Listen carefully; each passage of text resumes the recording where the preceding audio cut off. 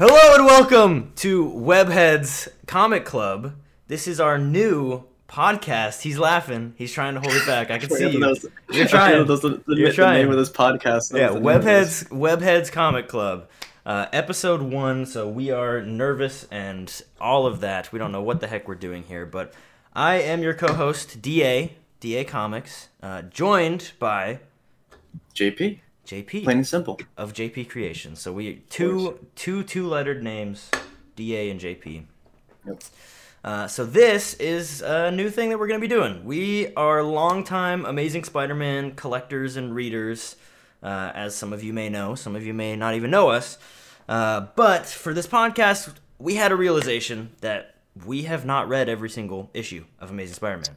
We have not. At least I haven't. I don't know if you have. I definitely have not. No, that would be quite the achievement. Yeah, so as part of, I guess, the hype of Spider-Man No Way Home and everything going on, we decided it was time to tackle those comic books that we've never read. So we are going to be reading through every single issue of Amazing Spider-Man, starting all the way from where it began at Amazing Fantasy 15 up to current, which we're almost up to issue 900 now, so... Yeah, it is a uphill battle because how many times a month are these coming out right now? Every other day? Like 3 times a month? Yeah. But, I mean, we're reading 5 issues an episode, so technically we catch up over time. I didn't do the math on it, so... It's a lot of episodes. So there will be plenty of Webheads to come. But the whole point of this is it's kind of like a comic book club. So we're going to be reading about 5 issues per episode. So any of you guys listening or watching at home, you can read along with us. So if you want to do that, pause this episode now and go read Amazing Fantasy 15 and Amazing Spider-Man 1 through 5. And that's what we're going to be discussing this episode. We're going to be doing these every week. Every week. Why are you looking at me? I mean, I agree to it. We're going to try to do every week. Now, whether JP sticks to every week, we'll see. What do you mean, JP? Our longtime viewers that know us are like, okay, we'll see you in 3 years. Like, that's right, exactly. That's where I say we're trying to stick to some consistency. We're going to be going every week. I think doing this in podcast format, we're going to be trying to do it pretty legitimately. So you can see these every single Monday right here on my YouTube channel, DA Comics, and also on some podcast platforms. I don't know as of yet which platforms they will be on. We're shooting for Spotify, Apple Podcasts, Google Podcasts. So you can listen to these as podcasts, or you can watch them on YouTube if you want to see our ugly faces and do it that way. But okay, I'll speak for myself. Yeah, you can see my ugly face and JP's beautiful face. But my 480p camera. But yeah, we're going to be diving through and discussing each issue and kind of talking about our favorite moments and talk about a bit of the history of Spider-Man. So if you've never read Spider-Man, maybe you've never read a comic book in your life and you want to know a little bit more about Spider-Man's history, you can come through and we'll tell you more about it. But I highly recommend you read along with us. I think that'll be the optimum way to consume this podcast. So, yeah, listening to this podcast does not replace actually reading them yourself. Read the comics. Especially reading the old ones is an experience. That's one way to put it. It is an experience. I think that was my biggest takeaway from reading these comics this week was like, wow, comic books have evolved over time. And my picture of them in my head as I grow older has changed as well. Oh, yeah. Some of these comics I haven't read since I was a kid. Literally like 6 years ago, probably. Yeah. So, and it's also, I think it's a different experience reading them back to back because you actually get to follow the story. Yeah. And there is actually story in these earlier books. It's less than there is now, but there actually is like connecting. It's less deep of a story, but man, oh man, is there a lot of exposition in these old comic books. Hold on. Like, there's just like narration and narration. These books take a long time to read. I'm a slow reader. I get that.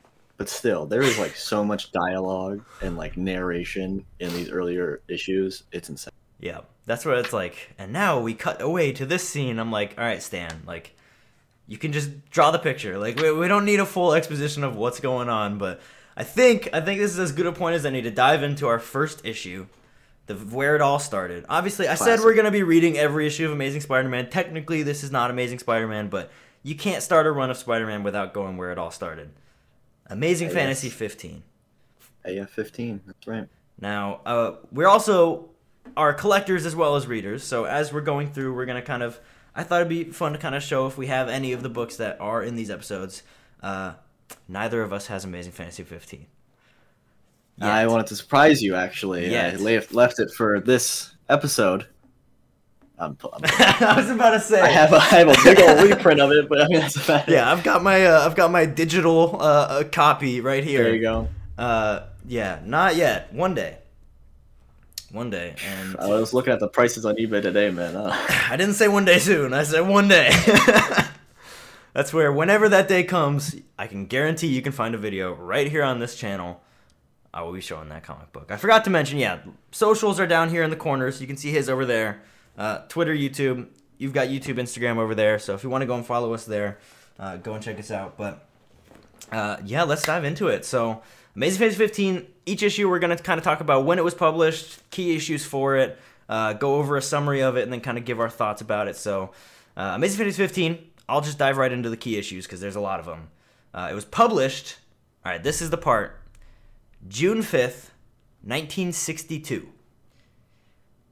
Oh. June 5th. Interesting. Yeah. Because I thought they were all 1963. His first appearance was 1962. And we'll talk about the dates of the other issues later because I noticed something interesting that I did not realize. We talked about it a little bit before recording. But so June 5th, 1962. Obviously, it's the first appearance of Spider-Man. First appearance of Aunt May. First and only appearance of Uncle Ben, of course. And it's the first appearance of Flash Thompson and Liz Allen. Mm-hmm. Which I don't think Liz is actually named in this issue, but she is in it. Right. And she obviously becomes a pretty important character as the years go on. So that's a key issue. Not quite as big as the first appearance of Spider-Man. Of course, that's what everyone cares about. Right. But do you wanna kick us off with a summary? I mean, how can you summarize such a classic issue? I mean, obviously, we see our man Peter Parker in full flesh. We see Spider-Man. We see how he gets to being Spider-Man. We get to see... This is the part you need to fucking cut out. I don't know. You put me on the spot. What are you doing this way? We get to see sweater vest and all. Sweater vest and all. So, we literally get to see every single part of the classic origin of Spider-Man issue. Mm-hmm. It is not drawn out. I'm going to talk about that more in a bit. It is not drawn out. It happens fast. And it's all in this issue. And that's the overview you want. That it's all the classic parts of Spider-Man that everybody knows. It happens. Right. Yeah. Bit by the spider. Burglar. Doesn't stop him. Crusher Hogan fight. Diving into my thoughts on it, like you mentioned, and this is true of all of the old Stan Lee comic book. You go read Thor's first appearance, you go read the Avengers 1, you go read Captain America first appearance. They're all just like bing, bang, boom, like he was bit by a spider, then this happened, that's our story. It's like, how many pages total? I think it's like 8, 9, 10, he gets bit by 11 the spider pages. He gets bit by the spider in the third page, if you're counting like the splash page. Yeah. And then like he's instantly fighting the wrestler. Yeah. Like it like happens immediately. It's like 6 panels are him figuring out his superpowers. It's like, I can climb this He's wall, like, I can squeeze wow, this pipe. I'm 15 years old, I'm a human spider, I'm gonna go fight the biggest guy I could find for money. Which I get the money part, but like it immediately goes to I'm gonna fight somebody. That's one thing I noticed reading in this issue and more of the issues. We'll talk about it as we get into other ones. Like, Peter Parker's not... He's weird in these early issues. He's not nice. He's not nice. He's kind of a little prick, like, to be honest with you. He's a big one. And this made me immediately think of, like, rereading these. For whatever reason, I didn't notice it when I was a kid, but rereading these now, like, I've watched a lot of reviews of, like, the Amazing Spider-Man movie, and everyone says that the actual Spider-Man character is a prick, too much of a prick, and that's not like him.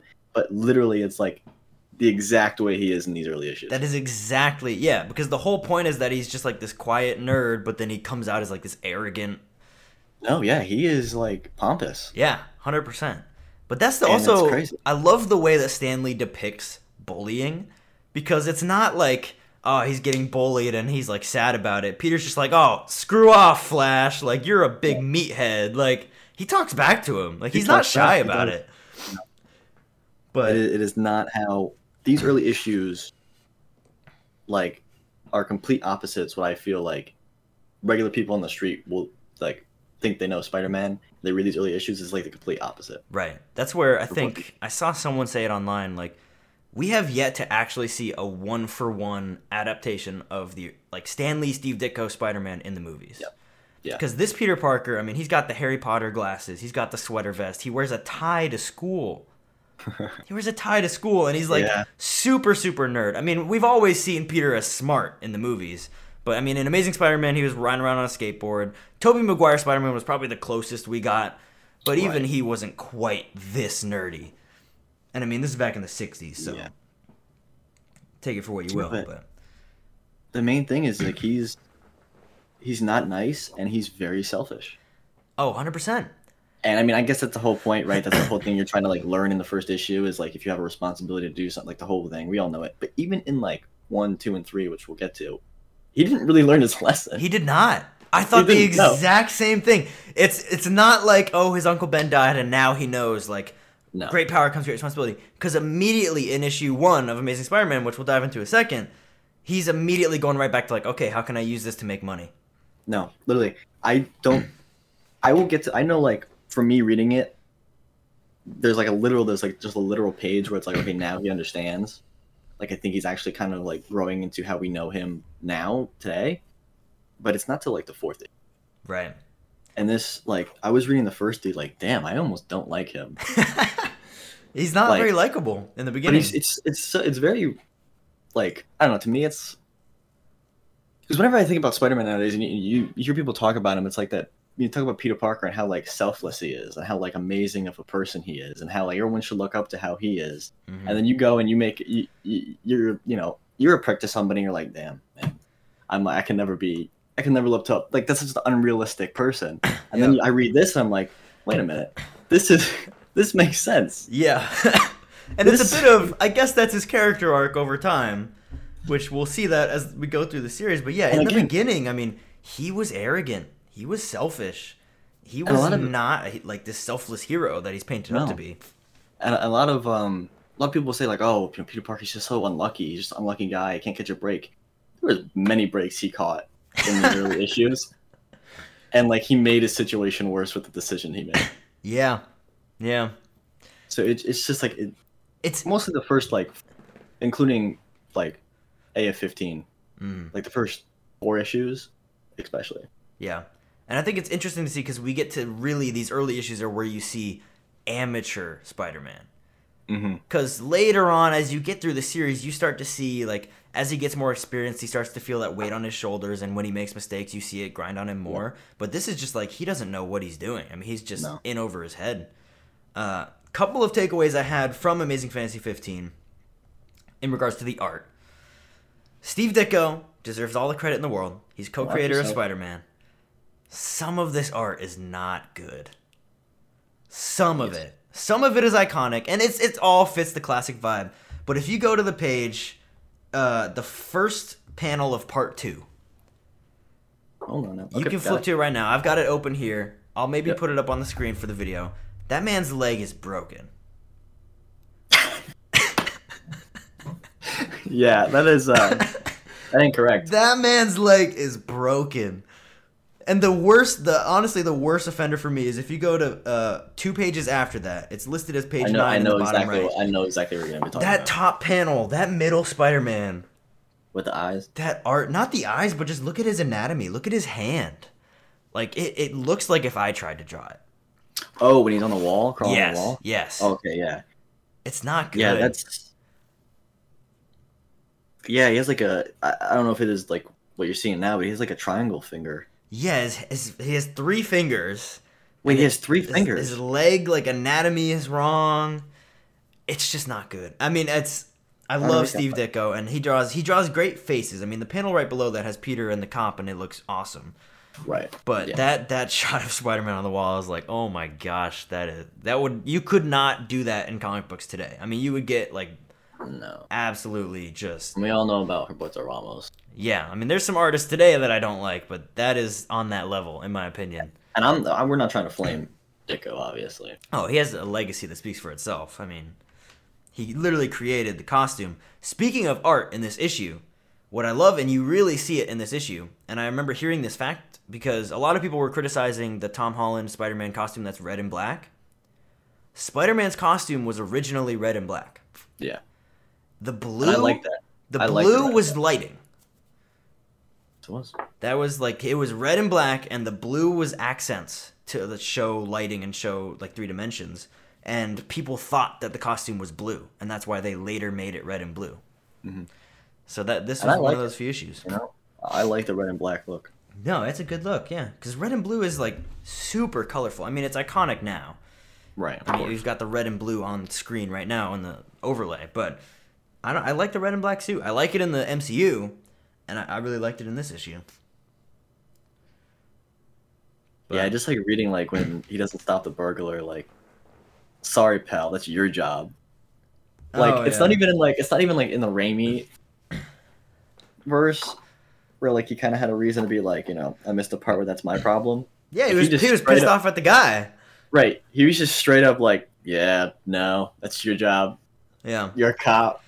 Go ahead. He's walking off. I love Steve Ditko's art is good on the panel where he's walking away. He looks nice and sassy. He's like, save your breath, buddy. I've got more important things to do. Like, he's a little asshole. Like, I'm just going to say it. Like, yeah, he's not. And then I love the old Stan Lee dialogue. Like, Aunt May and Uncle Ben give him his microscope. Gosh, that's terrific. Like, he's such a little nerd.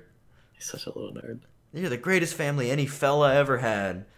And then he's dead in the next like panel. My one thing that definitely we see in a lot of these old comics is that like 60s slang and different words they use for stuff. Yeah, I had to like look up half the stuff sometimes reading these issues because it's like I don't know what they're saying. One of my favorite moments in this issue is when he on the page where he's got bit by the spider and he's realizing his powers. There's a car that drives by and he dodges out of the way of it. Mm-hmm. Stan Lee describes it. He says, wrapped in his thoughts, Peter doesn't hear the auto, which narrowly misses him. They abbreviated automobile as auto. Also, they abbreviate. Never hear that today. They abbreviate pics. Like, he doesn't say pictures at all. Just pic. Yeah. Which people say that today, but not like as much. PIX. You don't see it PIX. Yeah, it's PICS now. So Pix, auto. I mean, who would ever refer to a car today as an auto? Nobody. Like, there goes that auto. No, it's a car. But back in the 60s, it's that auto drives past. I thought that really stuck out to me as like, whoa, this is a time capsule of different time. Yes. But overall thoughts on Amazing Fantasy 15. It's obviously super simple, but it's an iconic story. It if it wasn't as simple, it wouldn't be as a classic, is it? Yeah. Yeah. I mean, it's exactly what it needs to be. I mean, you can't criticize it because it is. This story was so iconic that readers loved it so much that it literally made them create a series for it. Right. I'm pretty sure, like, at the end, it was like, you know, he'll be back, but in the Amazing Fantasy. Yeah, it says in the next issue of Amazing Fantasy for different Teenage Idol Spider-Man. Which different Teenage Idol Spider-Man. But then it was his own issue. And Amazing Fantasy 15 was the last issue of Amazing Fantasy. Yeah. Because famously, and everybody knows this story, I won't dive into it, but Amazing Fantasy was getting canceled. Stan Lee wanted to write Spider-Man, but the publisher was like, no, it's a terrible idea. You can't make a superhero that's a teenager. That's stupid. So he just threw it in here, and then it was so popular with readers that the publisher was like, oh, we should make a series for this.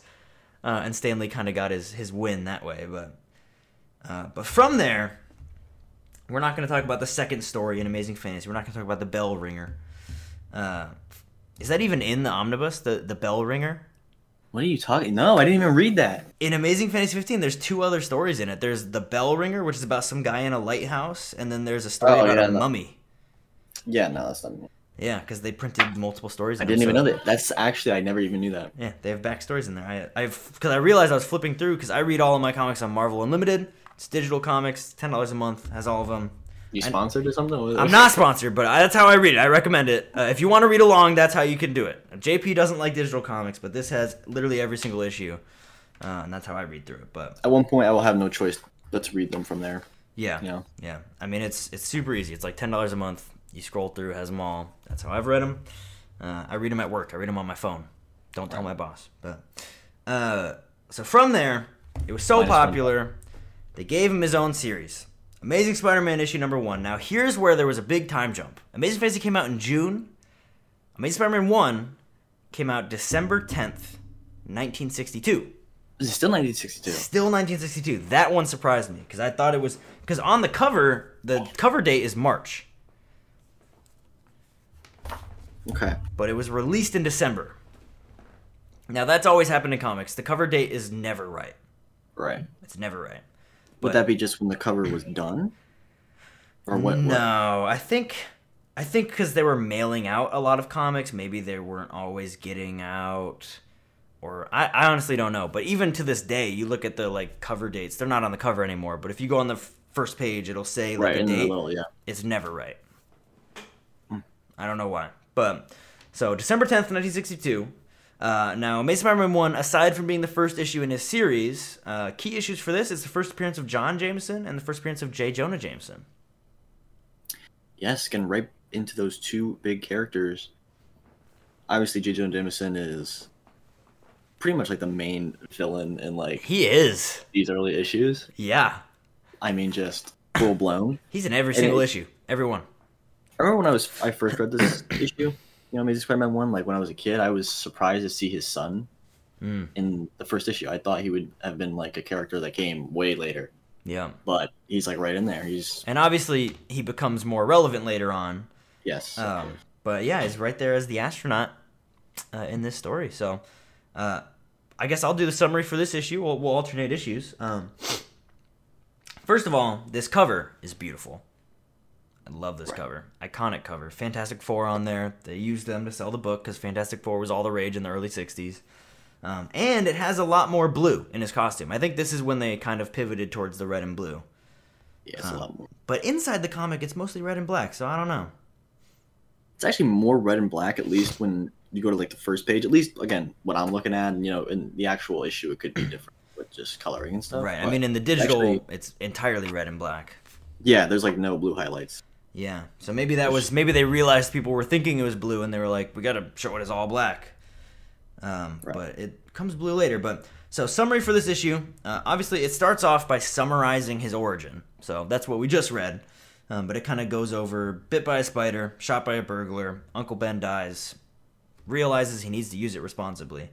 But then he's back in school getting bullied, using it to perform and make money, using his powers. And that's where we said he kind of doesn't learn his lesson at all. At all. Because he immediately goes back to show business and he's like, I'm going to use this to make money.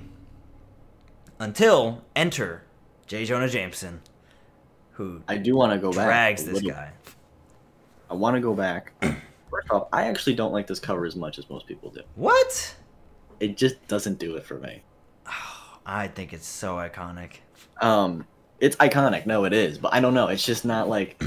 I don't know. It just doesn't tickle my fancy as much. There's just a lot going on. I don't know.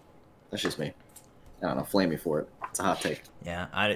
Comment down below on YouTube if you... I mean, I know there's going to be some people disagreeing with you on that.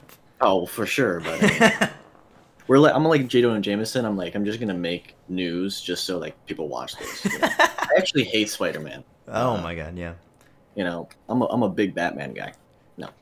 But Uncle Ben gets shot in his house.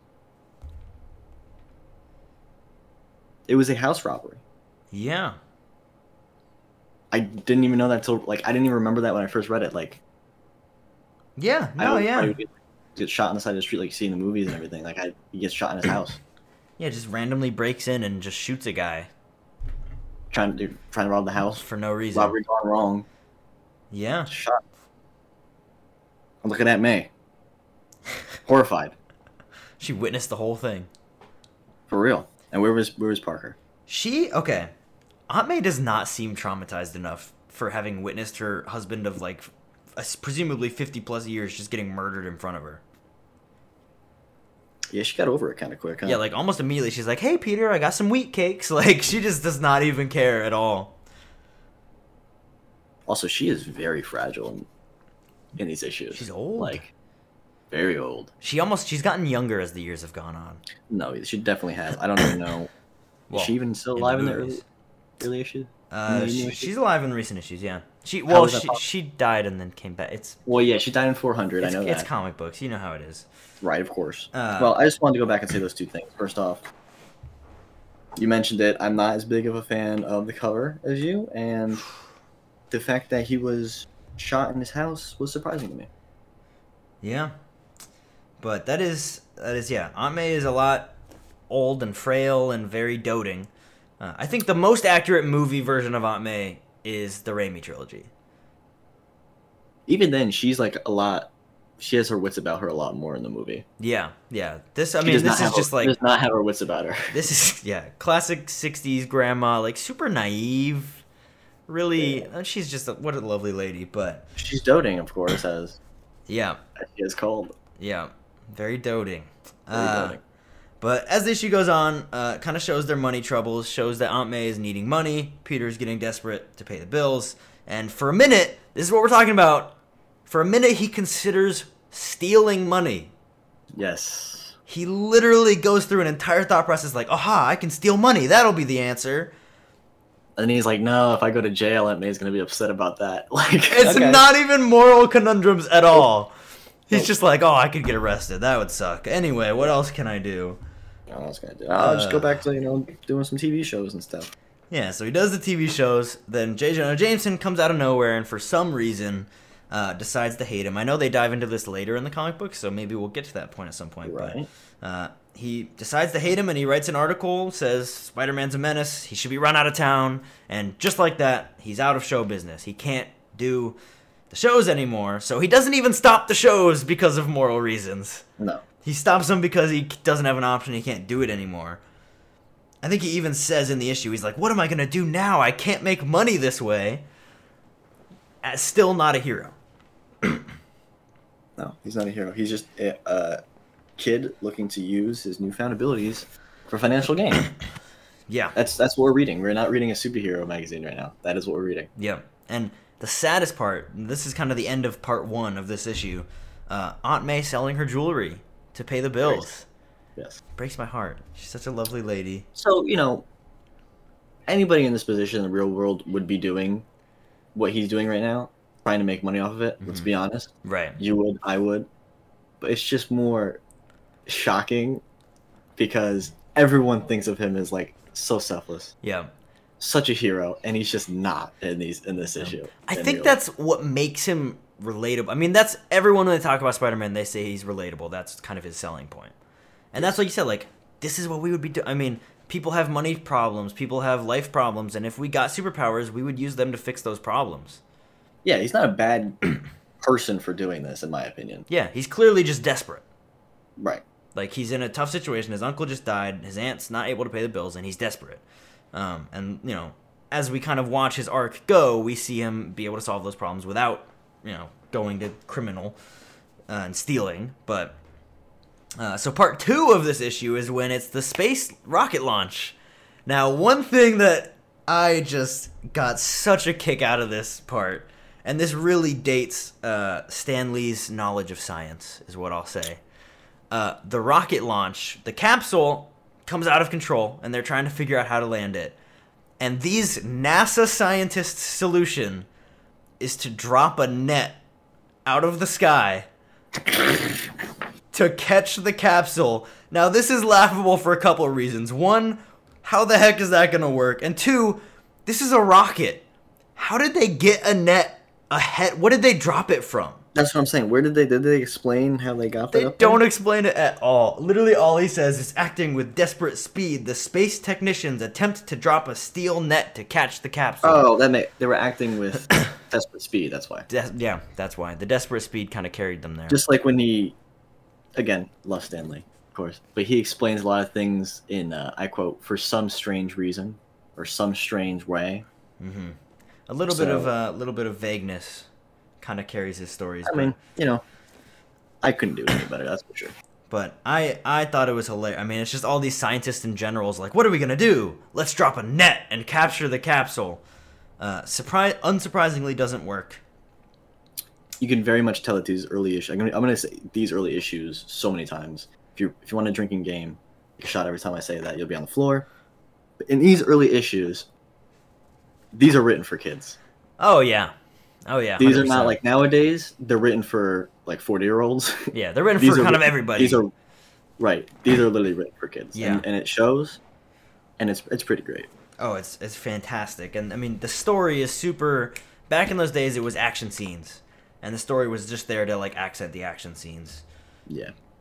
But it's kind of funny just how they're like, oh, look at him climb up the wall. Like, the most basic, like nowadays in Spider-Man comics, you have these deep stories, and he's just climbing the wall in the background. But now it's like, and then he climbs across the wire as if he were a spider. Like, these issues do help my simple brain, because some of the new issues, I'm like, I don't know what's going on. This is so complicated that I don't even know what's going on. This is like, I can follow this. Yeah. I can follow this.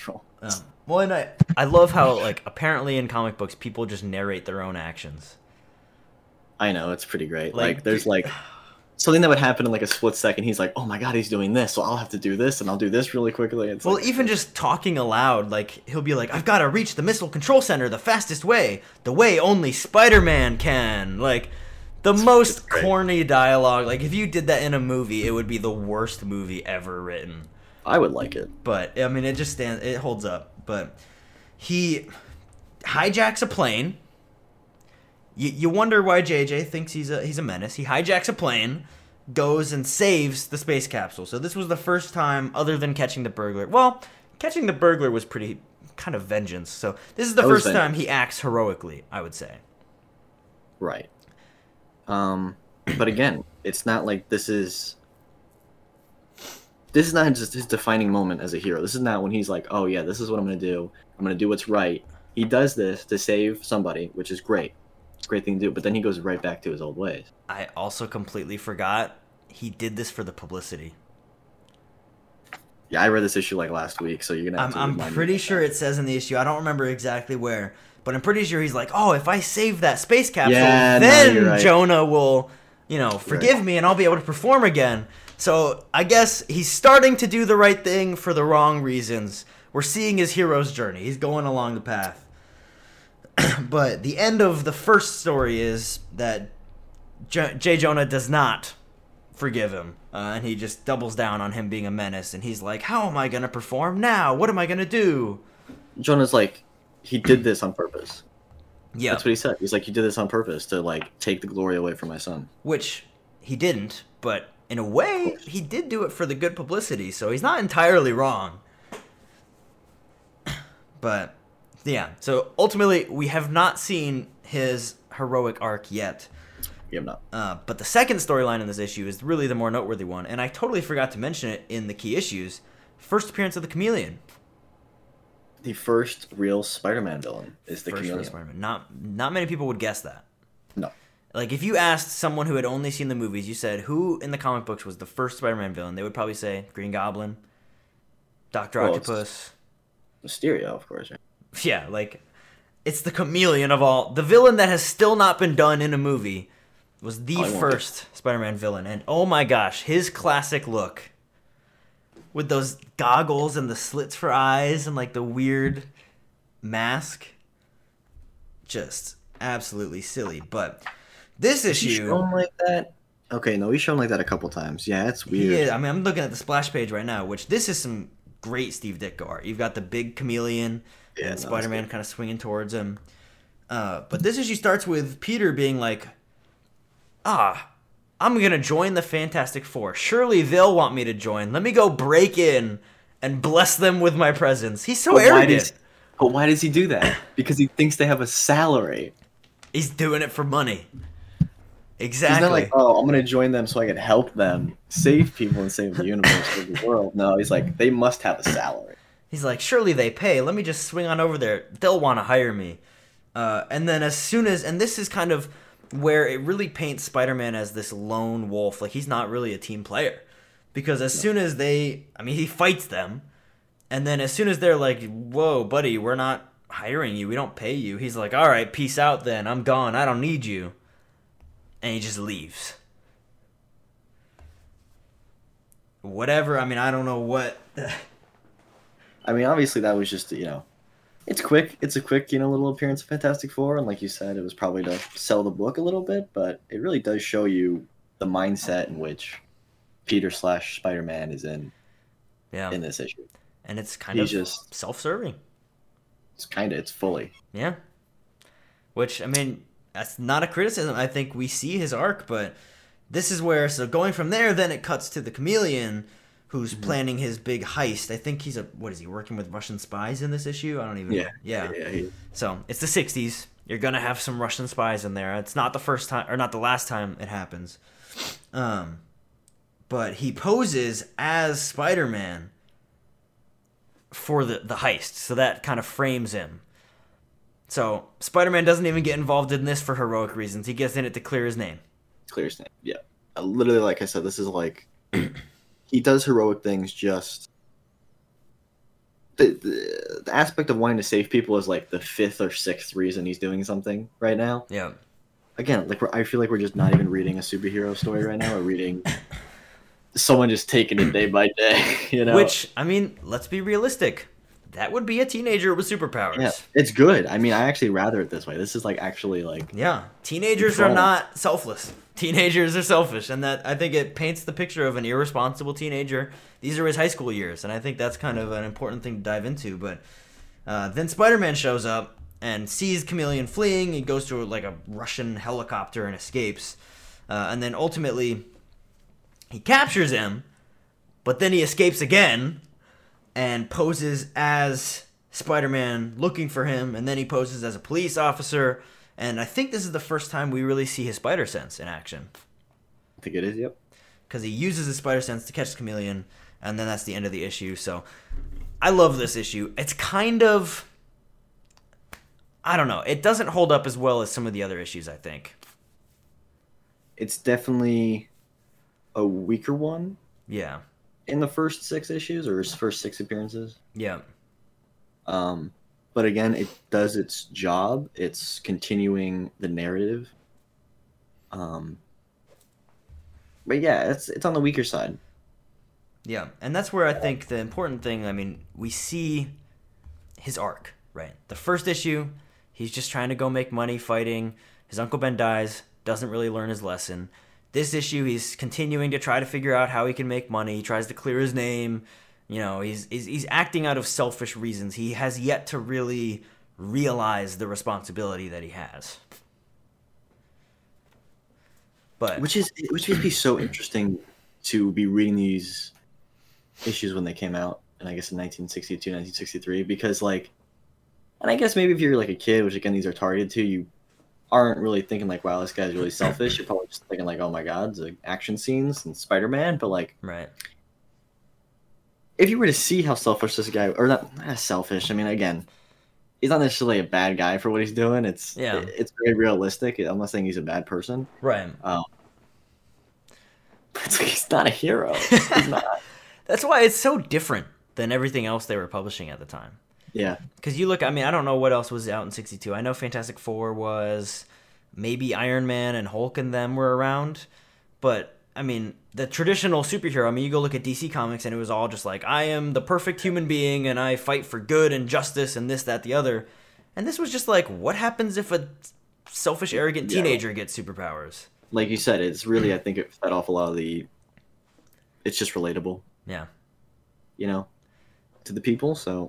And I think that's what kind of skyrocketed his popularity. But that is where, going from issue 1, that was in December 1962. This is the part that blew my mind, because I don't know why, for some reason in my mind, I thought that these issues were all monthly. Amazing Spider-Man issue number 2. So if you were reading these back in 1962, you picked up issue 1 in 1962, December, you had to wait until February 12th, 1963, was when issue 2 came out. Yes.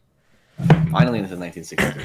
Yeah, now it's 1963, so that's where I thought all of them were. But this one, cover month is May, but this came out in February. So, right. A little bit of a delay there. But this is, of course, the first appearance of the Vulture, who was famously in Spider-Man Homecoming. Is really when things start kicking off. Yes. In my opinion. Yeah. You know, we got through the first 2 issues, we got through his origin, and we got through his first, ever self-titled issue, which, again, if it's your number 1, it's probably not going to be the most grand thing back then. He's still like, how many people are just reading Amazing Spider-Man 1 for the first time and didn't read A at 15. Probably, So, probably a lot. Yeah, a lot of people. So they probably just had to like get people up to speed. Yeah. For the first issue, and that's why there wasn't much going on compared to what we're going to talk about next. This is where they kind of dive into like proper stories. Right, exactly. Now, not only is this first appearance of Vulture, this is also the first appearance of Betty Brant. And she's not named in this issue, but she appears in the issue. I can't believe you're forgetting the best villain of all time, the terrible Tinkerer. Yeah, first appearance of the Tinkerer. And also, this is the first time that he uses his belt camera. Yeah. And when he has his utility belt. Yep. Which not a lot of people realize. Spider-Man has a utility belt. Yes. That's straight out of Batman. He has a utility belt. Right under his clothes. But I love that inclusion because we're watching him start to become a superhero. Like exactly, yeah. In this issue, he's like, oh, well, now I can build a utility belt. And then as we go on, next issue, he gets the spider signal, and we'll talk about that later. there is a storyline. Even though these are meant for kids, like, they connect in each way. He's like, oh, well, I'm not doing shows anymore, so I guess I'll have to, like, get a belt because I'm not, I actually need extra web fluid and stuff like that if I'm out there doing these type of things. Yeah. But if you want to kick us off with a quick summary of this issue. Of course. Walk us through it. So, first appearance of the Vulture. It is the first, so this is a two-part story. One's going to be the Vulture. One's the terrible Tinkerer. And so the Vulture is, in my opinion, other than the Chameleon, he's really the first big baddie. Like, he's the one that stuck the most. Yeah. He's the first one that actually reappears for the first time. That's true, yeah. So we see the first appearance of one of his more popular villains. And again, like you said, we continue to see his growth as a superhero through this issue. You see some crazy different things with the Tinkerer and aliens. So the world of Spider-Man really starts to evolve in this issue. And the world of the, 616, right? Is what we're in right now? Yeah. Which is interesting. But really, there's a lot going on. There's a lot going on. First of all, what I gotta say, I think the Vulture's design is where I gotta give Steve Ditko a ton of props.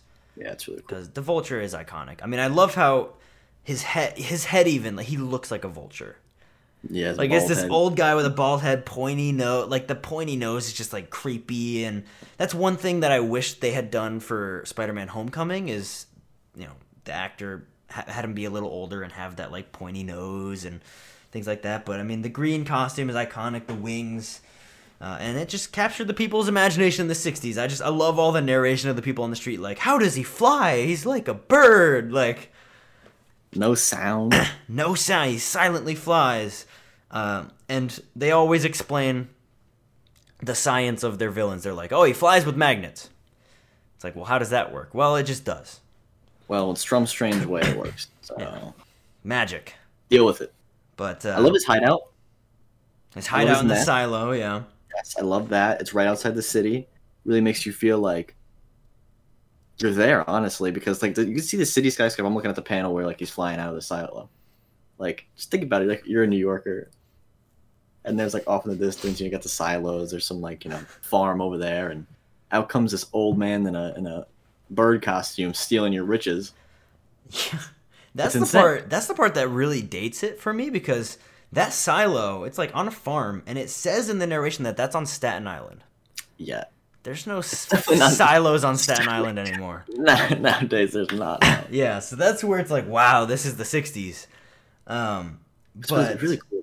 It's really cool, and I love how, like, this is him now being like, okay, how can I make money? Well, I'll take pictures of the Vulture, and that's why he goes out. Now, one interesting thing about this is further appearances of J. Jonah Jameson. My immediate thing that I noticed when I read this is the building says J. Jonah Jameson Publishing, and it's Now Magazine. There is no mention of the Daily Bugle.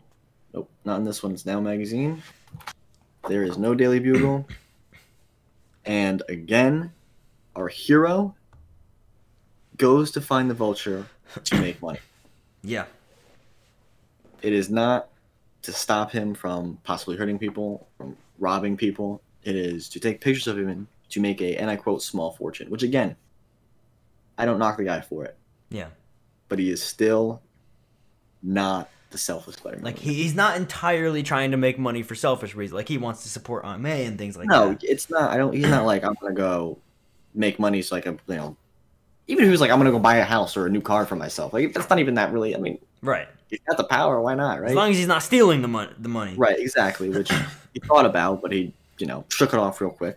That was in later issues though. Yeah. Or 4 issues. Vulture literally is so super villain in this issue. It is incredible. He warns everybody that he's going to steal so much money before he even steals the money. I love it. Absolutely amazing. He's playing 4D chess. I know. He throws what is it? Like a rock with a note on it, or yeah, a baseball, it's like a baseball or something. It's a rock. You can see it in his hand. Oh yeah. He's like, I will steal the it. Diamonds. I shall steal the diamond shipment under your noses. The Vulture. What a just villain. He's just like, I will steal it and you can't stop me. And then he does outsmart them. I love the way he steals it. It's really clever. I love that so much. Now, first of all, their first encounter with Spider-Man gets his butt kicked. He literally just flies a loop, kicks him in the head, knocks him out, and tosses him in a, what's it called? Water tower. Water tower, yeah. And what's the thing? I mean, Peter Parker really doesn't know how to fight. I mean, he's got the super strength, he's got the senses, he got the speed and everything, but he's not a martial artist. You know what I mean? So he's still learning to fight. Yep. That's exactly, like, you get to see him, like, realizing, like, oh, I don't know what I'm doing. Like, he gets his butt kicked and he's, you would not see the Spider-Man today struggle to get out of a water tower. No, it would be immediate. Yeah. He wouldn't even be in there in the first place. Yeah, but this is the inexperienced amateur. He's like, what can I do? My webs won't work. Oh, I don't know. Oh, I can jump. And so this is you're seeing amateur Spider-Man. He didn't even go out there looking for a fight. He went out there to just take some pictures, and then the Vulture saw him, swooped around, and kicked him in the head. Kicked his teeth in, yeah. Yeah. Luckily, his camera was not broken, though, so he's able to develop it and get those pictures, and he builds his utility belt and goes back out to fight. Also, whenever Peter has the suit on and he takes the mask off, he looks like a Chad, bro. Straight up. He does. And then when he's in like his regular Peter Parker garb, he's the nerd again. Yeah. Which I love. That's great. It's very like Clark Kent. He has the Clark Kent hair curl. He does. Yes, he does. So he's got the iconic look. But yeah, so then of course Vulture commits the heist. I love how he just pops up out of the sewer. That's so just clever and funny. It's great. I don't know how he's flying around in the sewer, but apparently he can do it. It's the magnets. But this is where, again, Spider-Man doing the right thing for the wrong reason. He's like, oh, I'll go get the Vulture now so I can get pictures of him. And goes and catches him from the heist, and he ties him. He creates a gadget. This is where we start to see Peter's intelligence. He creates a gadget to counteract Vulture's flying, and that's how he's able to stop him.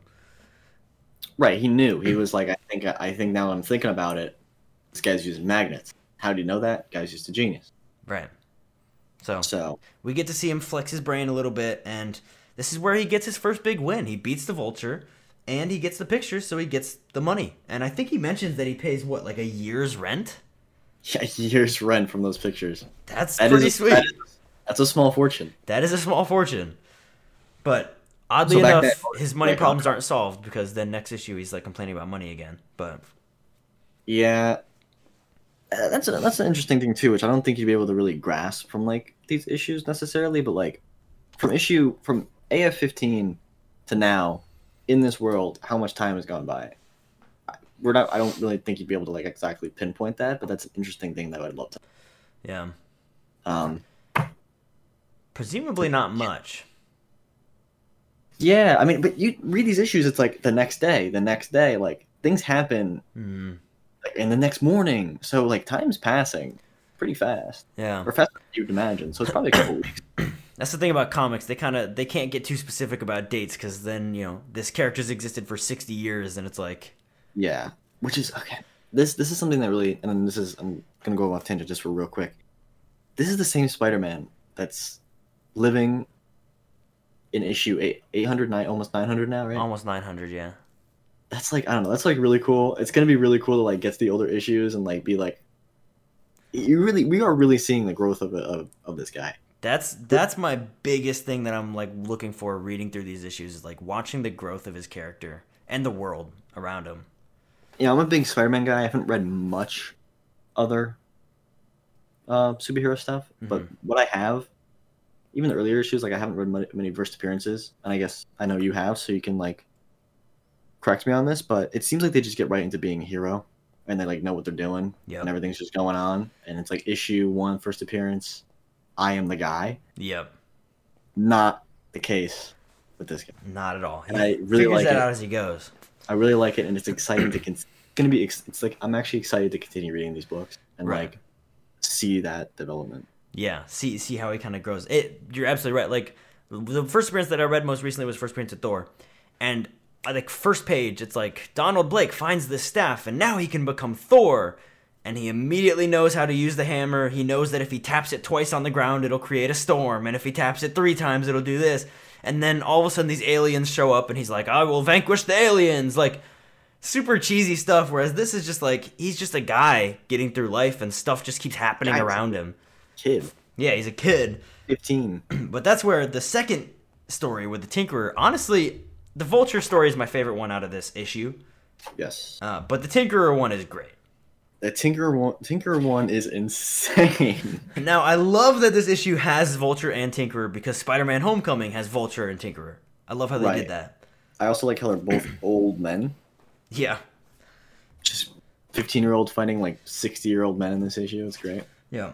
But this one is where, the doctor hires him to go pick up his radio and then do some experiments with him. And he goes to the Tinkerer's shop. And this one just really takes a thematic change where all of a sudden it's like, and there's aliens.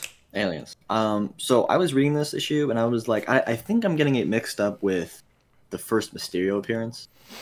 Because I feel like there were aliens in that, and obviously it was a Mysterio thing. So I was waiting for them to like be humans in alien costumes for some reason, and that didn't happen.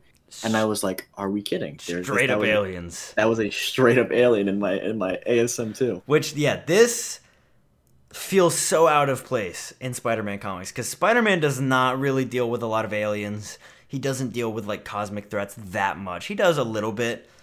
But this is just, like, so weird. Like, you just turn and there's a Martian there working on a radio, and you're like, where is this coming from? Like, we're dealing with Martians now? Like, what?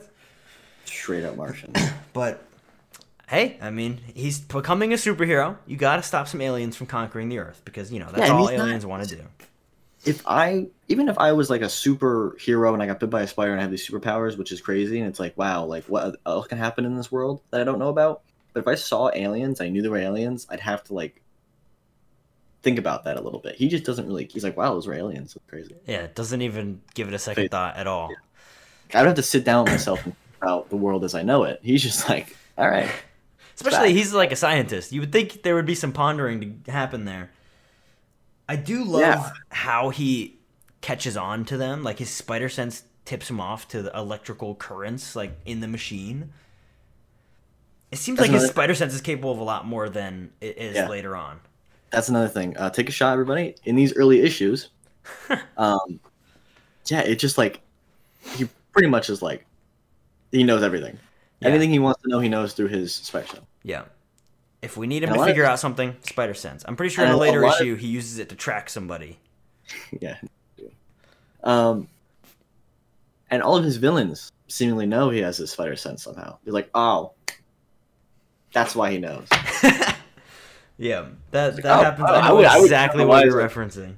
Yes. Well, I mean, okay, when we get to it, obviously, he's not just any other villain that we're referencing. But. Yeah. But, man, continuing the cheesy 60s dialogue, I'm looking at the page where he's fighting the aliens. He's like, it's not going to be that easy, buddy boy. Yeah. I mean, that's just, oh, my gosh. I love when he gets scared, too, in these issues. Like, he's like, gee, golly whiz, man. That's just classic, corny comic books, but... And on that same page as the buddy boy, he's like, the alien comes around the corner, he sees Spider-Man, he's like, a spy. A spy. We need to stop him. Design of these aliens is goofy. Their faces look ridiculous. I love how they trap him in a glass dome, and he's like, I gotta shoot my web through this tiny little hole, when their plan was to suffocate him, but there's a hole in the glass that he totally could have breathed through. Right. Not looking at it too deeply there. I don't know why they don't just like kill him. Too tiny. maybe they want him for something. Who knows? Yeah. I mean, they're aliens. Maybe they want to like see Well, what he's they about. literally say he must be destroyed. Let's put him in this tank and suffocate him. I'm like, why don't you just shoot him? I do like the panel about the web shooters though. Oh yeah, it, like shows the layout of the web shooter. I don't know what it means by safety catch on. I don't know. But I get everything else. Yeah, like a safety, like if you wanted to turn it off. I don't know. Catch. But I don't even know. It's pointing to the same thing as palm release button. But yeah, this really dives into kind of what his web shooters are capable of. And he's able to break free, starts a fire, and then he takes the mask off and realizes the Tinkerer was an alien, and they all kind of escape and flee Earth. I love how the Doctor at the end's like, I swear I saw a spaceship. I'm going crazy. He's more taken aback than Peter, who actually fought aliens. I will say this. This is very, very interesting that in this issue, he says almost the same thing that Peter said in Homecoming. He's like trying to save him. So like, I'm trying to save you. That literally happens in Homecoming where he's like pulling the Vulture back. Oh yeah. He's like, "What are you doing? I'm like, stop struggling, Tinker. I'm trying to save you." So he is trying to save the villain. Again, he's growing.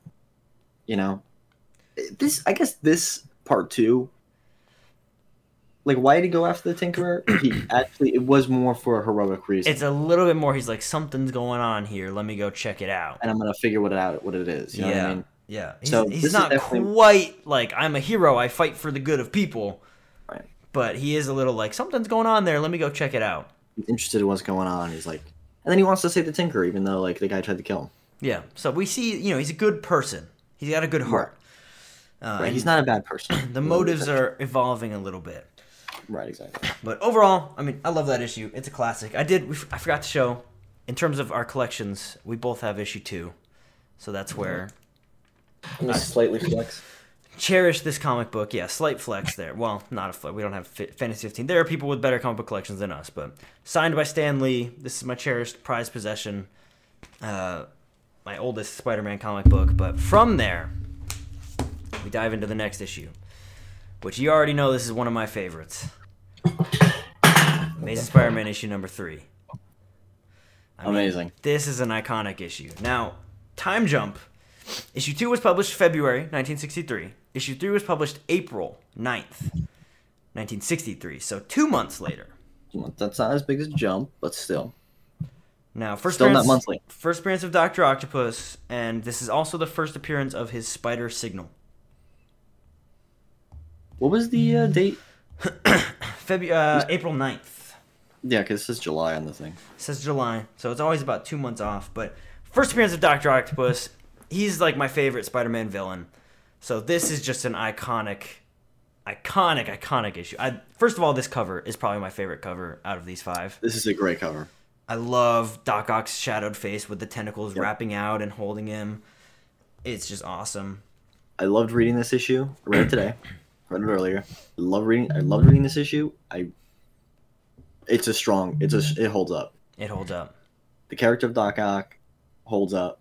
The issue itself, some of the fight panels, it's good. It's good stuff. And even with Human Torch, how they include him, it's pretty good. It's pretty good. And honestly, this is the first issue where we get to see him actually trying to be a hero. Because, I mean, right from the get-go, very first scene of the comic book, it's some guys robbing, is it a bank or something? They have a safe that they're stealing. It's a big safe on wheels. And he uses his spider signal to warn his enemies for some reason. And he comes in and he's thwarting crime. So we actually see him doing good for good reasons. I think I said earlier that it was issue 4 where I feel like he got it. Like he kind of learned the lesson. I'm pretty sure it's this one. Yeah. It's this one. It's a little of both. Because this was... I do like... There's a panel after he catches the robbers where he's thinking and he says, like, oh, this is too easy. I've run out of enemies who can give me any real opposition. So there's still a bit of arrogance. He's like, no one can beat me. Like, I'm so strong. He seems like he's just bored at this point. He's like, I guess I'll just beat the crap out of these guys because, like, there's something else better to do. Yep, and that is where we go to Doc Ock's origin. Iconic. Which... I'm trying to, like, think of my words here. Obviously, in these early issues, there's really no backstory to Ock whatsoever, other than what we like see exactly here. And I'm not exactly sure how much it's delved into later, because I know he comes back in like 11 and 12. I don't know how much we get of him like later. Yeah. But I mean, I'm thinking of modern day, like after Superior Spider-Man, we've had a lot of character development for Octavius, so I love his character. But back then, it's just he's this smart scientist. I love how he's called Dr. Octopus before he becomes a villain. that's pretty cool. It's almost like a mocking name. They're like, oh, he's Dr. Octopus because he has these tentacles. But as with most supervillain origin stories, it's something atomic, something with radioactive, you know. That panel though, That's my with favorite explosion. panel. Yep. That's great. I was going to point out that too. In terms of art, I guess I'll show it on the camera here. That panel with the red and black, I mean, that is just awesome. It's great. Great art. That's Steve Ditko deserves some credit there. But this is where they actually dive into why he kind of goes crazy. And this is something that I think the Sam Raimi trilogy got right, is where the accident actually like makes him go crazy. It's not like Otto Octavius was crazy from the get-go. His brain chemistry got messed with. Which is obviously they don't have time for it in this issue, and they weren't going to put this in the early issue. But I would love to see him a little bit before the accident to see like where exactly he was mentally before, like how much of it really was the explosion. Obviously, they're saying it was pretty much all of it. Yeah, was made him go crazy. And he almost immediately he's like, they're trying to keep me prisoner. I need to break out. Let me take these people hostage. Like he's got no family. Yeah, no. He's in the hospital. I think they dive into it later. His parents are dead, I'm pretty sure, and he doesn't have a wife or anything like that. But yeah, so that's where he's, the news is that explosion, and so Peter's hired to go take pictures of him. And that's why he's going, is to go get pictures. But that's where he sees that he's holding them hostage. And he's like, I got to do something about it. Yeah. But this, other than if you consider Vulture kicking him, this is the first time we see Spider-Man lose. Oh, yeah, he loses. He gets beat. Yeah. He gets beat, he gets thrown out the window, he loses his fight. And that is why I love Dr. Octopus and I love this comic book. Because this was, if you're thinking of a kid reading this is the first time you go like, oh my gosh, Spider-Man got beaten. Like, this guy's so strong. And Spider-Man even says, he's like, he could have killed me. And Peter does not take it well. No. I will have to say, pause before we go past this. The panel where he gets smacked is the most iconic thing I've ever seen in my life. He's holding him with the forelegs. He just slaps him. Smacks him.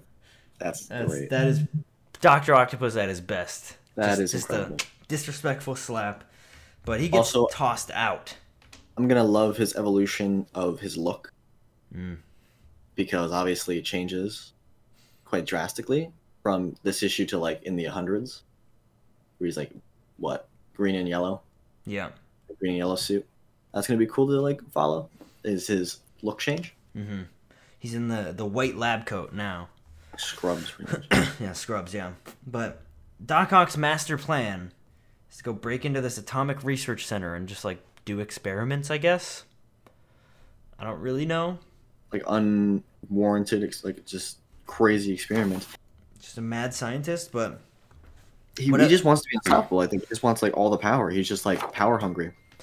That's what I like about this issue. We see him lose, and then we see him take it hard. He's like, "Oh, I'm done being Spider-Man. I lost. I can't do it anymore." Until, of course, Johnny Storm comes and talks and he gets this motivational speech, and he's right. By golly, he's right, and he gets this like motivation. And it was so fun to me reading this because he goes up to Johnny and he's like, "Hey, I wanted to thank you so much for what this meant to me." And I'm just thinking of like in the future, like him and Johnny become best friends. Pretty cool. And he's like looking up to him as his hero right now. But that's where he gets that spark. He's like, oh, the Fantastic Four can do it. I can do it. Like, I can be a hero. I can stop him. And so he goes to stop Dr. Octopus just for the good of it. So I think that's this is the first moment we see him kind of step into his own. I think there is a little bit of like, he beat me though, and I'm going to kind of get back at him. Oh, but I think sure. that's more that's not like in the forefront. I think it's like 50-50 where like he actually wants to do the right thing. Mm-hmm. And he's also kind of like wants to make it up to himself. That's what makes him a believable character. It's a subtle character detail of like, he wants revenge. Where in the earlier issue, it's like, I'm going to go take a picture of this guy. And, these people might die, so I guess I'll just help them. Because I guess it's the right thing to do. Yeah. I think this seems, again, it's growing. And this is where we further get to see what I love about Spider-Man is how he outsmarts his villains. I mean, issue 2, he created that device to, counteract Vulture's flying. And this one, he dodges the cameras and then he goes into a chemical lab and he's like mixing chemicals to make a glue that'll fuse his legs together. I mean, you see how smart he is, really. Yeah. These panels are great too. These fight scenes are awesome. I love the fight scene with Dr. Octopus. I mean, the art is fantastic. Steve Ditko is great. And I love, this is the first time you get the iconic web to the face. Yes. That's iconic. They did it in the movies. They've done it in so many comic books. He grabs all of his arms and he shoots the web in his face. And, he's like, I can't see. And that's how he ultimately stops him. And there, I got them off. Yeah. Okay, thank you for telling us. Yeah, he's narrating, I got my glasses off. Like, who talks like that? No one does, but it's the 60s. Also, they are throwing... Spider-Man throws a punch. He knocks him out. Knocks him out cold. Knocks him out. But this... I do like how simple, like, he even says it, like, how simple he really needed to go to get him. Just knock him out. Just knock him out. Yep. And I love how, like, Johnny Storm is like, oh, I'm here to stop Dr. Octopus. And Spider-Man's like, don't worry, buddy. I got it. I took care of it. Like, he's enjoying his win. But yeah, okay. For whatever reason, I thought this happened in issue 4. But it was, it's this issue. Like, it seems like this is when he really starts to get it. And it's because of Johnny Storm, not his uncle dying. Mm-hmm. Which, again, it contradicts what I feel like a lot of people think. Like, his uncle died, and he immediately gets it. He's like, oh, great. Great power comes with responsibility. Let's go fight everybody because it's right. It's like, no, it really was the damn torch. That's kind of what they did for the movies. And, I mean, in the comic, of course, it says great power, great responsibility. But, yeah, you kind of see him, and I think that's, he looks up to the Fantastic Four. And they talk about this a lot over the years, is like he looks up to them. And so that's where I think he's trying to be more of a hero because of that. I do love this issue has a special bonus pin-up page at the back, which just hurts me because so many people probably ripped those out, put them up on their wall. I wonder if my issue has it. I should probably open this up and check. But that's another thing. I'll say this. I know I kind of messed with it too.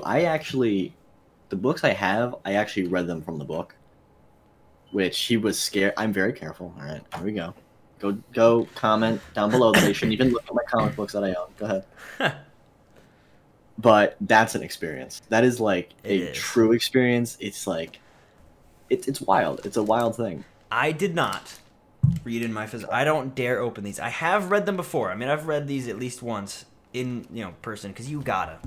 You have to, right? But I just don't dare. I'm too scared. And that's kind of why I did it. Is because like I did like 6 years ago. Some of these things, 5 years ago, probably longer than that I read them. It's like, I don't really remember. I kind of remember it, but I don't really remember it as much as I would like to. So I'm going to do it now at my older age. So I probably won't. I might never. I'm going to ever open them again.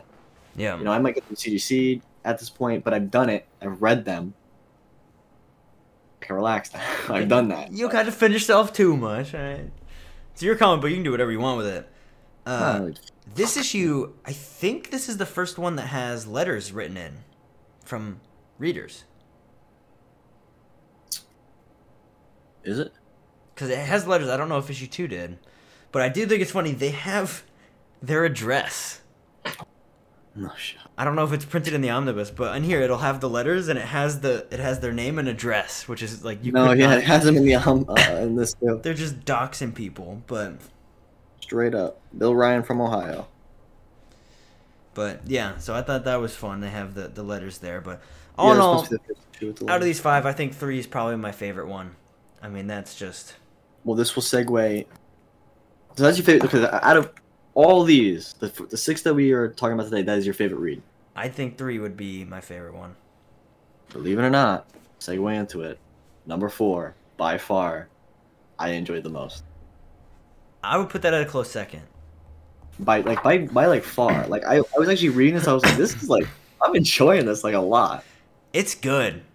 It's good. It's really good. So I guess from there, we'll dive into perfect segue. Number 4, published in June 11th, 1963. Mm-hmm. So this was 2 months after April. So it was every other month. Yeah. Back then. First appearance of Sandman. First time they actually name Betty Brant. So it's kind of the first appearance of Betty. yeah, I mean, what did you think about this issue? I know you loved the read. I mean, Sandman is such a cool villain. He's so creative. I mean, that's just, Stan Lee is so creative with all of these ideas and all these Spider-Man villains. That's part of the reason Spider-Man is so successful, is because he has so many iconic villains. But this is where it actually really dives into Spider-Man being a hero. Being a hero and actually caring about everybody but himself and his aunt. Yeah. And you see really how much he does care for Aunt May, even more in this issue. But then also how much of a kid he is by forgetting about her. Yeah. Yeah. So,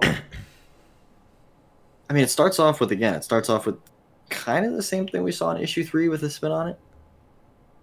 He's trying to, like, thwart some bank robbers. Oh, yeah. But they trick him. That was funny. Which is very, like, in my opinion, it's very 21st century, because it's like, that's something you would see happen nowadays. Like, are you assaulting me right now? I didn't do anything wrong. I love that. He's like, oh, I'll catch them before they... Like, he learned the valuable lesson. Amateur Spider-Man. He learned the valuable lesson. You gotta wait till they do the crime to stop them. Yeah, and this is why, like, even though a lot of these issues are made for kids, and, like, you can see, like, Stan Lee is... It's not so in-depth in some ways. Like, he's a good story writer, and he's smart with, like, what he's doing. Mm-hmm. Like, you can see that he's like, I'm gonna make this guy make a mistake. Yeah. And, like, understand that he made a mistake. Instead of, I'm just gonna have him stop some bank robbery. Well, and I loved the scene because it reminds me a lot of, I mean, Spider-Man Homecoming did it, where there was just some guys robbing a bank and he tries to fight him, and that fight goes horribly wrong.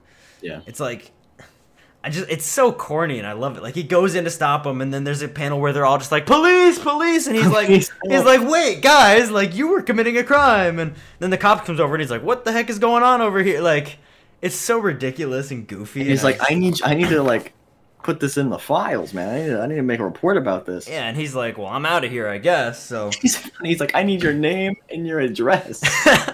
He's like, oh, crap, I gotta go. He's like, yeah, just put it to Spider-Man. But this is where now they do mention the Daily Bugle. The building says Daily Bugle now. So I guess you can maybe say it's the first appearance of the Daily Bugle. Yeah, I don't know if it had been mentioned, but... The Daily Bugle and Now Magazine. He does them both. So both. Yeah. So just interesting. But this is where now he just kind of sees Sandman running and goes to fight him. I love the spider signal. He totally just ruins the element of surprise by being like, hey... Here's a signal. I'm coming to beat you up.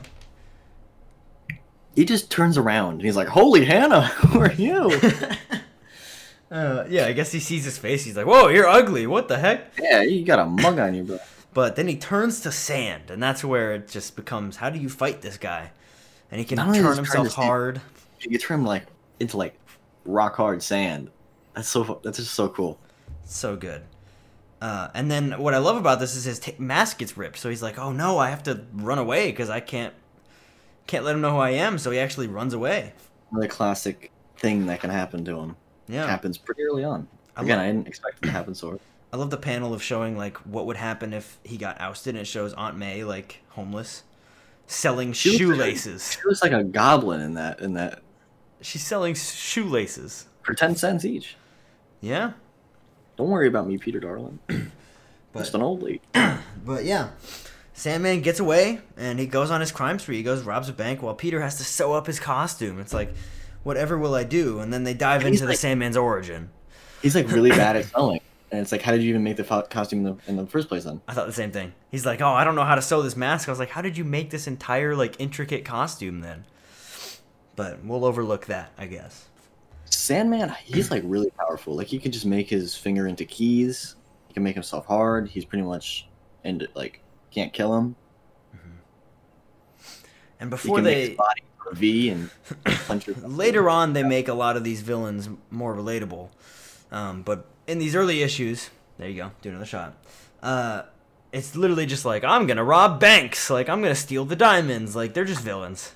Realistic though. And it's fun. It's goofy, but. Yeah, Aunt May is doting after Peter, making him, cookies and milk. Man, I just read that panel about cookies and milk, and I am hungry now. I want some cookies. I don't want to think about it, because I know what. I can some. I might have to get some cookies after we're done recording this. I'm not going to lie. But Oh. but Aunt May, doting after Peter, lovable Aunt May. But he fakes being sick, and then ultimately goes back out to fight Sandman. And I love the fight scene at the school.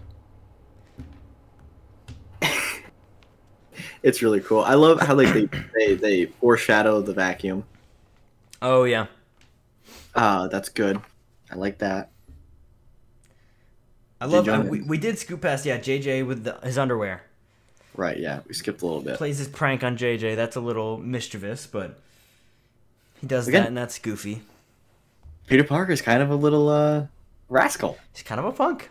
He's a little rascal. Yeah, you can. I mean, JJ's a little unfair thinking he's a menace, but he's not really trying to soft things over. Yeah, it's deserved, but yeah, not making his case any better. But like I said, way earlier, yeah, he's unlucky in some instances, but he does not make his situation better. He does it to himself a little bit. Yeah. Yeah. But yeah, Sandman, I love how he just charges into the room and there's a principal there, and the principal's just like a total badass for no reason. Yeah. He's like, get out of here, man! I'm not bowing down to you. The principal should have his own comic book because he is the biggest hero we've met so far. He's the most selfless character in this comic book. 100%. And my favorite thing, Sandman, he's robbing banks. He charges into this principal at the school, and for some reason he's just like, hey, give me a high school degree. Give me my diploma that I deserve. I didn't know that was something that criminals were trying to steal, but Spider-Man dashes in. They're trying to get to the point that he's just not very bright. Yeah. And even you see the way he talks. I'll try to find a example, but the way he talks, coulda, but they spell it out like coulda. Yeah. That type of thing. It's a little bit of propaganda for the kids. It's like, hey, he didn't get his high school degree. It's shut up, but it's like SHUD DDUP or whatever. DDUP, yeah. Yeah, he didn't get his college degree or his high school degree. Look at him now; he's a criminal. They kind of barely speak, paint him that way. But the fight with him is great. I love how Spider-Man starts to outsmart him a little bit. He knows he's gonna turn hard, and his all magical spider sense warns him. So then he grabs him and flips him instead. You can see Sandman's mallet hands, which classic. Is very classic, but he has so many other different tools as his other appearances. So that's pretty much mostly because he'll have the ball. He'll have I don't think of Carnage, but the spiky axe, ball. Yeah, spiky ball. Carnage does the axe. Yeah, he does the axe. He's done some things like that. The big hands. I guess he did the big hand in this one too. Yep. Did the big hand. He did the. He does where he lets him go through his chest and then hardens, so he gets stuck in it. That is so cool. So cool. But he uses it to his advantage to flip him over. Yeah. And knock him on his head and turn him to grain. I love Sandman. Yes, he is so cool. I underappreciate him sometimes, but he is so cool. I love that they did him in the Raimi movie. I mean, he was awesome in that movie. He's going to be back again. He's going to be back again in No Way Home, so this key issue is going to go up in value for sure. First appearance of Sandman, yeah. It's one issue we don't own that we need to get. I like how he has the screw gun and he's like, I'm going to put this in. I'm gonna drill you, bro. This is what's going to happen. Are you scared? But it's obviously a ploy, but it's are you ready? This can go through anything. And Sandman's I thought we've been over this, pal. It's not going to do nothing to me. And he outsmarts him. He gets him to turn to sand. He sucks him up Ghostbusters style into the vacuum. I guess this is before Ghostbusters. No, yeah, sure, right? Well, he defeats Sandman by sucking him up. And then I love how he's like, oh, I didn't get any pictures. Let me grab this pile of sand and recreate them. Again, such a kid, dude. Not even such a kid, but such a punk. Yeah. Faking photos. Wasn't this in Spider-Man 3? Eddie Brock did that. It's not good for Topher Grace, so I don't know why he's doing this here, Yeah, just totally fakes the photos, sells them to JJ. He's like, well, I mean, it just did happen a second ago, so it's just reshooting it. But I love how JJ's out here, bossing the police around. He's like, you need to go in there and stop him. And then Spider-Man's like, I am here. I have Sandman in my vacuum capsule. I've defeated him. Also, Sandman's... I really wanted Sandman to talk through the bag. I'll get you next time, Spider-Man. Yeah, I was waiting for it. It didn't happen. A little bit upset about that. But what a way to defeat a guy made of sand. Yeah. To vacuum him up. Classic. My question is, what are they going to do with him now? the cops' problem now, but like I don't really know. Just keep him in the vacuum. Does he need to eat? I don't know. Is he made of sand? Does he even have a heart? I don't know. Yeah, these are the questions that need answers. He doesn't bleed. We need more details, Stanley. Give us the deets. Maybe in the next issue. Yeah, when does he comes back? 17? Yeah, 17 or 18. 18 maybe. I think it's 18, yeah. But then we see Flash bullying him. Oh, is this the issue where... whatever you say, I think it's the next issue where he has a date with Liz. Or he was supposed to have a date with Liz. Yeah. But this issue is where Flash keeps bullying him and Peter almost snaps. He almost beats the crap out of Flash. But we see him calm down and say, I'm not going to do this. Mm-hmm. But again, it's kind of like, issue 18. What does he say? He's like, that's not going to do anything for my image, right? Is that not kind of... No, okay, I'm wrong. No, he says it because he would probably kill him. Yeah, he's like, I can't beat him up. It'll hurt him. And what's important about this issue, Stanley's always great at having his, like, end of issue, like, moral of the story moment. And Peter's talking to himself, and he's saying, like, am I just some crackpot wasting my time seeking fame? Like, am I just interested in adventure? Or do I want to help people? Like, why do I do this? Why don't I give the whole thing up? And I think this is him kind of realizing, like, I have a responsibility. I need to help people. Right. So I think that's that's what you were thinking of when you were thinking of issue 4. That's when he kind of becomes a hero because he's like, I need to help people. Like, I have this gift. I need to do something good with it. It can't just go to waste. Yeah. But like I said, we see the growth through these first 5 issues that we read because I don't know if issue 1 Spider-Man wouldn't have just knocked him out, like pulverized him. I mean, he got bullied in those issues, and I guess it didn't hit him, but I guess he's getting fed up. And we can see him getting fed up. And we're going a little bit into the next episode, but issue 8, I'm pretty sure, is where he actually, like, fights him. And it's kind of cool because I don't know if Stan Lee at this point is thinking, like, okay, we're going to start building it up that Peter is really getting sick of this guy. Yeah. So it's boiling. Well, and speaking of continuing stories, and this is a perfect segue, we're building up he's getting sick of Flash. Then we get to issue 5, where he has to save him. Yes. And I love that. I mean, you go from the end of issue 4, where he's like just about ready to beat this guy's teeth in, and then we go to issue 5. Now this one, you have this one, right? Oh, yeah, I do. Go ahead and show it off, because I am so jealous. This is I want this comic book so bad. Dr. Doom. What an iconic villain. What a beautiful cover. Oh, man, that just looks so good. I'm looking at the digital cover down here, and it just looks even better on the actual comic book. I mean, this actually is a pretty nice copy, too, so I'm very happy to be able to own this. And like I said, I read this like an hour, 2 hours ago from this actual issue. It's like such an experience to read these from. It's just so cool. Now, I mean, that cover... I'd have to say 3 is probably my favorite cover out of these ones. This is my second favorite cover. I like 4. 4 with all the different Sandman panels is pretty. I think Steve Ditko's Spider-Man looks great on this cover, and then Dr. Doom's iconic. No key issues for this one. I mean, it's a crossover with Dr. Doom. I do want to mention that this is technically his 7th appearance because it's in this omnibus. But he was in Strange Tales Annual with the Torch. Yep. In between 4 and 5. Yep, so he did have an appearance aside from this, and I know pretty soon he does appear in Avengers number 10, which is another comic book that I want so bad because that is an awesome, awesome comic book. But I do want to, and this is I'm guilty of this in the new MCU movies. I know we've probably referenced the movies and other culture stuff a lot. But I said, like, I hate how he's always teaming up with people in these movies. Like, I just want a solo Spider-Man film. But I kind of have to eat my words where, like, he's barely solo in any of these issues. Yeah. Like, he's always teaming up with somebody. And that continues. He's always a loner, but there's always crossovers.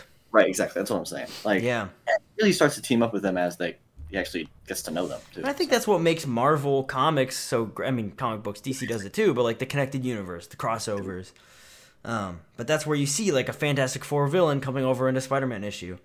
Now this one was the first issue that was published monthly, so this is July. Right. After last issue in June. So this is where their sales were good. They started to publish it monthly. And this features Doctor Doom. Summary of the story, just a 2-second summary. Doctor Doom wants to beat the Fantastic Four. He's like, aha, I'll get Spider-Man to team up with me.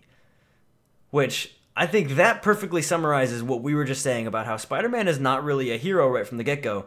Doctor Doom straight up thinks that he will want to team up with him. Yeah. He thinks he's a villain. And I think J. Jonah Jameson is not... Because he's watching J. Jonah Jameson on the TV, right? Yeah. And he's like, oh, well, this guy's he's borderline, from what I'm hearing. So maybe we can get him to cross over to the bad side. Yeah. So that's where one thing I'm noticing as I'm looking at the art here, this is where Spider-Man's costume is definitively red and blue. Oh, yeah, definitely. I'm noticing that here. There's not black here. But Doctor Doom somehow figures out he has spider sense, and he contacts him through spider sense. So weird. It's so strange. Like, that never happens in, like, the more modern comics, right? Like, I don't think so. He uses his spider sense for a lot of different things, but that's an application of it that we have not seen very regularly. I know Doctor Doom is a powerful guy. I don't know his full backstory, even though Doctor Doom is a great character. Yeah. Guest cameo appearance by your dog in the background. Well, while your dog's barking, I guess I'll continue with the summary. Dr. Doom brings him in. He's like, team up with me. And Spider-Man, he's like, of course not. I'm not going to do that. And they fight. And you have robots and trapdoors and all sorts of things like that. Ultimately, Spider-Man escapes. And Dr. Doom kind of just goes on with his plan. Now, this is where the story gets really interesting. And I love this part of the story. Flash Thompson has a Spider-Man costume. And he wants to prank Peter. That is so goofy.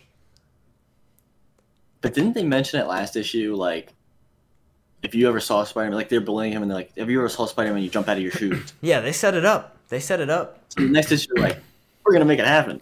It's like, they knew they were going to monthly. They were like, all right, let's have some carryover of stories. Right. Yeah.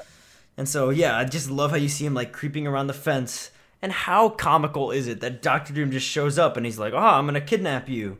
And they're, like, on other side of this fence is Peter Parker walking, and his spider sense doesn't warn him that that's happening right next to him. Yeah, I didn't even think about that. His spider sense can do everything except for warn him about, Dr. Doom on the other side of a fence. Yeah. Guess he was so deep in thought, but... Also, how unlucky is Flash? Talk about unlucky. That's Parker timing right there. That's pretty scary, though. It is. If you're Flash, got Dr. Doom, he's not a good guy. But that's where now Peter has to go rescue him, and he has to kind of lie to Aunt May to get out. So he feels guilt about that, and you kind of see how much he cares about his Aunt May. But he goes to find Dr. Doom, and this is where he uses his spider sense to track him. Mm-hmm. That's another use of spider sense that we don't see a lot nowadays, because I think they realized that was a little overpowered. Yes. It can pretty much do everything in these #earlier issues. Yeah. But that's where I love how he shows up and Dr. Doom's like, what? But you're my prisoner. And it's like, this guy's literally been telling you that he's not Spider-Man. Like, do you think Spider-Man's just... Also, you just met him, like, 30 minutes ago. He obviously sounds different. Probably is a different size. Come on, yeah. Dr. Doom. You're better than that. Yeah, Dr. Doom's smarter than that. Come on now. But they have a great fight. I love the web wall, and he throws web ball. Like, he starts to actually use his webs for utility. So you see Spider-Man's kind of getting more used to fighting. He's starting to learn a little bit. Yes. Because he goes toe-to-toe with Dr. Doom. I mean, that's a feat. This is really an action-packed issue. Yeah. Like, there is a lot I think fighting. Stan even says that. Where is it? He goes, let's face it, you've struggled through one of the longest introductions you've ever read, but we think you'll find it well worth it because now the fireworks begin. Actually, in the beginning, he's like, he's like, the opening captions always tell you that it's about to be the most exciting story you've ever written, or the most dangerous menace. We're not going to tell you that. But how can you not think that? That's where they make it an action-packed, long fight scene with Dr. Doom. Lots of different gadgets. Typical Dr. Doom fight, but I love how Spider-Man actually holds his own. Like, he's able to fight him. And kind of beat him in a way. He makes him run away. Very powerful foe at that. It's Dr. Doom, nobody to spit at. Yeah. That's for sure. And ultimately, the Fantastic Four show up, and that's when Doctor Doom's like, "Oh, I got to get out of here because the 5 of them will kick my butt." Yes. And what I love, Shark appears. He just scattered. what I love is that Peter, where is it? I think it's earlier. He sees that it's Flash Thompson here. Or when he finds out earlier that it was Flash Thompson who got captured. And he has a moment where he goes, "This is perfect. I don't have to deal with him anymore. He's taken care of." Yeah. And that's where you see again, like he thought about beating him up last issue. This issue, he's like, perfect. Like he's gone. But then his morals. Yeah, he'll literally die. But then his morals come through and he's like, no, I can't do that. Like, even though I hate Flash, I have to save him. Right. And that's where I think you start to see his morals come through and he's more heroic. And then, of course, Flash is, lies about it and says, like, oh, I fought Dr. Doom. And, Peter's just like, oh, Flash. Like, kind of a goofy little ending. We completely skipped over the whole Betty Brant date thing. Oh, he had a date with Liz. It says Betty Brant. He had a date with Liz, and then he started to crush on Betty. Right, yeah, that's why I got it. So Peter's just a ladies' man now. Such a 15-year-old. Like, he goes from one girl to the other. He's like, oh, Liz. He's like, oh, then Betty. I think she likes me. I'd like her, too. I mean, for sure. What I think is funny is they mentioned that Peter asked out Liz off screen, between issues. Yes. I'm like, I would have loved to see Peter Parker ask out Liz Allen. Supposedly, he just wore her down. Yeah. Just wore her down. He doesn't seem like the type of guy to be like, go out with me, please. Like, asking her over and over. Hey, sugar, you want to go out and get a pop? Like, but then the weird part is, I mean, we'll get into this as we continue to read through the series, is Liz ends up kind of crushing on him. Yeah.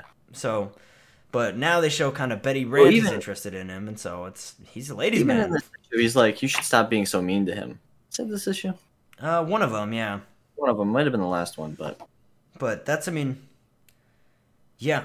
When you think of Peter Parker's first girlfriend, you wouldn't think of like Gwen Stacy or Mary Jane. It's Liz Allen, Betty Brant. Those are those early love interests in the comic. So early crushes. It doesn't really go anywhere. At least I'm not sure until obviously Gwen Stacy and everything. Right. Yeah, I'm pretty sure it's earlier in this issue though, where she sticks up for him. I think like, so. Yeah. Being so mean, being so tough on him. Yeah. So even though she's pissed at him for like ditching her.